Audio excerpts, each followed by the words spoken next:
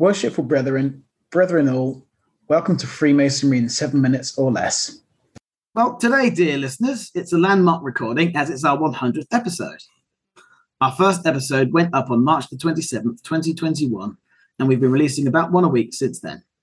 It's been a fascinating journey, and we've aimed to cover topics on a level that encourages further research rather than providing a staunch and stuffy, unquestionable, orthodox Masonic opinion. And I hope that shows in the content. We've had some wonderful and flattering emails from Masons all over the globe, which has been reassuring in a time of global darkness, as it shows that Freemasonry is still bringing light to the world. So the topic for our 100th episode is Masonic education. This episode will be a slight break from tradition and will be an informal chat on the topic. And on that note, I'll kick things off. So in the Lodge, we're asked to make a daily advance in Masonic knowledge. I'll leave it up to you, the individual, to decide what Masonic knowledge is, but what isn't subjective is what Masonic education is. It has an ever-changing face, and at this moment in time, it's never been richer. So there's lots of digital resources, and lots of them are non-Masonic, and they're absolutely fantastic. And there's an increasingly large amount of scholarly information on Freemasonry and its mystical aspects. So the topics of the 7 liberal arts and sciences can be pretty well researched online. There's lots of excellent YouTube videos. And there's an ever-growing amount of books on the subjects. Really quality books, well-researched, well-written, and produced by academics. So interestingly, the time period from which the early days of Freemasonry has grown out of, that's become an academic subject in itself. One thing I'm finding really refreshing is the growing disdain for conspiracy theories. And a lot of the junk that's out there on the internet with regards to Masonry has been poo-pooed. It's slowly losing its prevalence. So subjects that were once hidden and spoken of in hushed tones are now undergraduate levels of instruction. So Masonic education in my lodge basically consists of chatting to elder brethren and having informal conversations over dinner. I'm not sure how that manifests in your lodge, Brother Earnshaw, but I find it quite interesting. It's interesting to chat to somebody and garner their opinions on the topics and then go down a rabbit hole. I have to say, some of them haven't been very fruitful, and some of them have been quite shallow, but that's part of the fun of getting to know different people. There's been many a rambling subject, which I've lost myself on. I found very amusing, but I think I would have been better off reading a Masonic viz.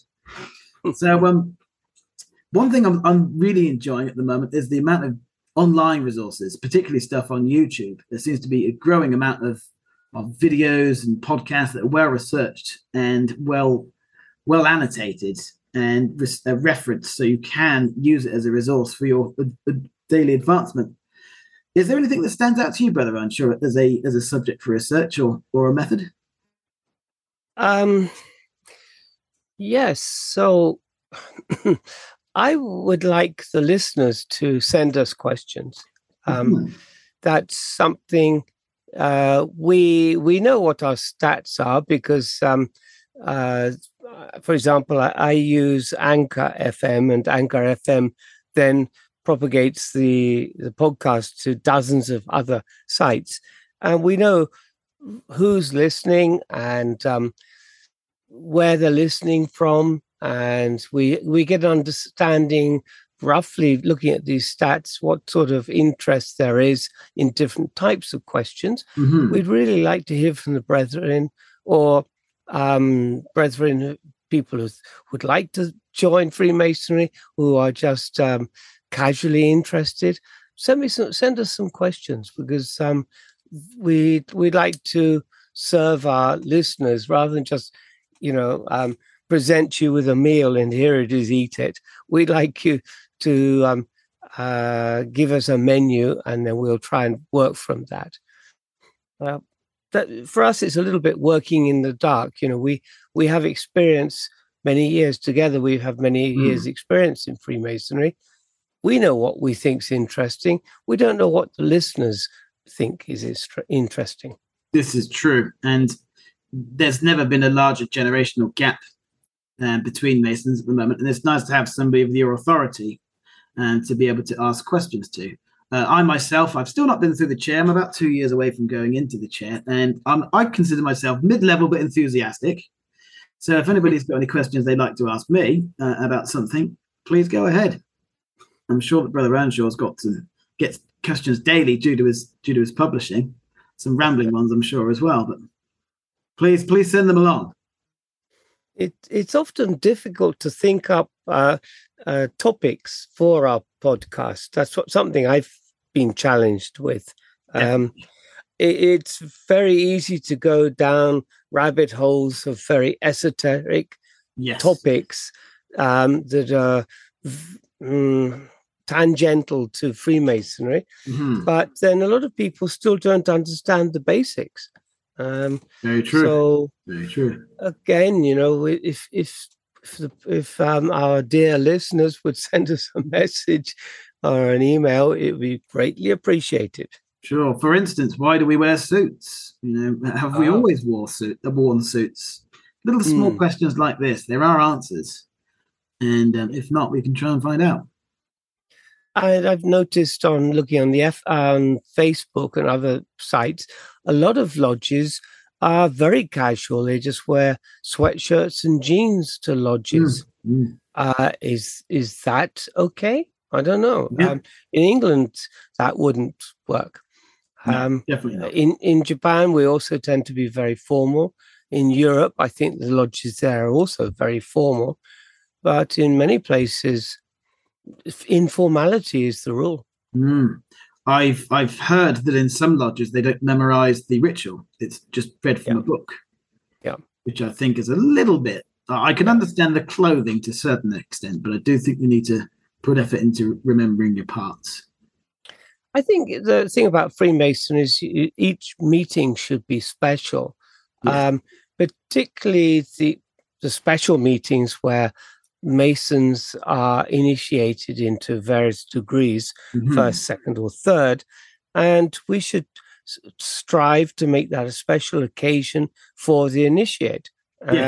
So we should take the effort to put on tuxedos or dark suits and to learn our words and to make it look like we know what we're doing, not stumbling around in the dark and falling over each other, which does happen.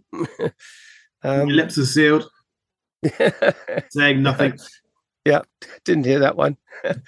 Yeah, but yes, it's to me, education is everything. Education is the key. I think that's the key to keeping younger and less newer members interested as well. If there's somebody you can go to and ask questions, because when you first turn up at the lodge and you do your initiation, because it's such a large difference in time from the era that spawned it, it's very confusing, and that confusion can be somewhat off-putting. And you need to take quite a large intellectual jump from the kind of the thought processes of 1717 to 2022. It can lose people, and you need somebody in the lodge that's easy to engage with, to ask questions to. A lot of people like to ask me questions in the lodge because they know that I do the podcast, and they know of my personal interests. But one thing I find is that if you get excited, then the other person gets excited, and it becomes infectious. Yeah. The next thing you know, you turn up and they've recommended 5 new books you've never heard of before, or some kind of weird tangent to a topic you told them. Yeah, it's infectious. It is an infectious disease. I think one of the things is that people join the craft and they don't think that there is actually anything to study. They're not aware. There's this whole hidden aspect of Freemasonry that they think it's often. Before a person joins Freemasonry, he should understand a little bit more about what it's about. A lot of people think it's a charity, and we just collect money to give it to hospitals. And we've lost members like that after the first degree. They went through the ritual and thought, no, I thought you just collected money and gave it to people. It's a little bit more than that. But, sure. I think they're confusing it with Rotary. Yeah, I mean, but isn't that our problem? We're not explaining, that's true. We're not explaining Freemasonry or what is going to be required of them. For example, they don't know that they've got to learn pages and pages of ritual that's 200 to 300 years old, so the words are a little bit strange sometimes. Yes, they're not expecting that, and a lot of people. I've seen people in the third degree fight with the ritual team because they weren't expecting. They were.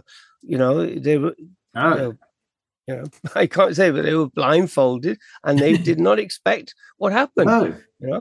And they got really excited. That sounds good. But you can understand, because then they've got no understanding of exactly. You can't tell them what the ritual is, but you can tell them at least cooperate. You won't, no harm will come to you. But sometimes people don't explain that properly. No, that's very true. Yeah, it's certainly, for me, it has a charm. I think that's one of the nicer parts of Freemasonry is the antiquity of the language. It just kind of gives it an old worldly sort of feel. And I think that's part of the mystique for me. I like that. I'm sure some people don't. I'm sure people find it difficult to engage with. But yeah, so there are some very good resources that the UGLE are putting out. The Solomon resource is very good. But I think it's getting people interested at the start. I think a lot of people that are joining Freemasonry now are interested in esotericism. They obviously know the history. They know the history, and they've read some dubious things online about the history of Freemasonry. And but the thing is, thanks to people like Gershom Scholem and Moshe Idel, some of what we would used to be things that were spoken in hushed tones, things that were underneath the table, are now mainstream academic subjects with excellently researched and referenced books on the subject, way in advance in what you'd find in within the lodge that was written kind of in the 18th century. It's refreshing. So yes, Masonic education is excellent, but the education on the topics within Freemasonry nowadays, there's never been greater resources. It's never been more accessible. It's never been so profuse. And we are in a golden time, I think. I really do think we're in a golden time. So there is no excuse for not being educated about the craft. There is no excuse. There is no excuse. Yeah. And I hope we've done our little duty to the craft and to the community, providing these little talks that get people interested. Good. So It's up to you, people. It's up to you, the listeners, to send us questions. All the strange stuff. Let's answer some weird questions. Please send us some odd ones, and we'll see what we can do. On that note, I think we'll call it a day there. We now part on the square, and we will meet soon. Thank you, and goodbye. Goodbye.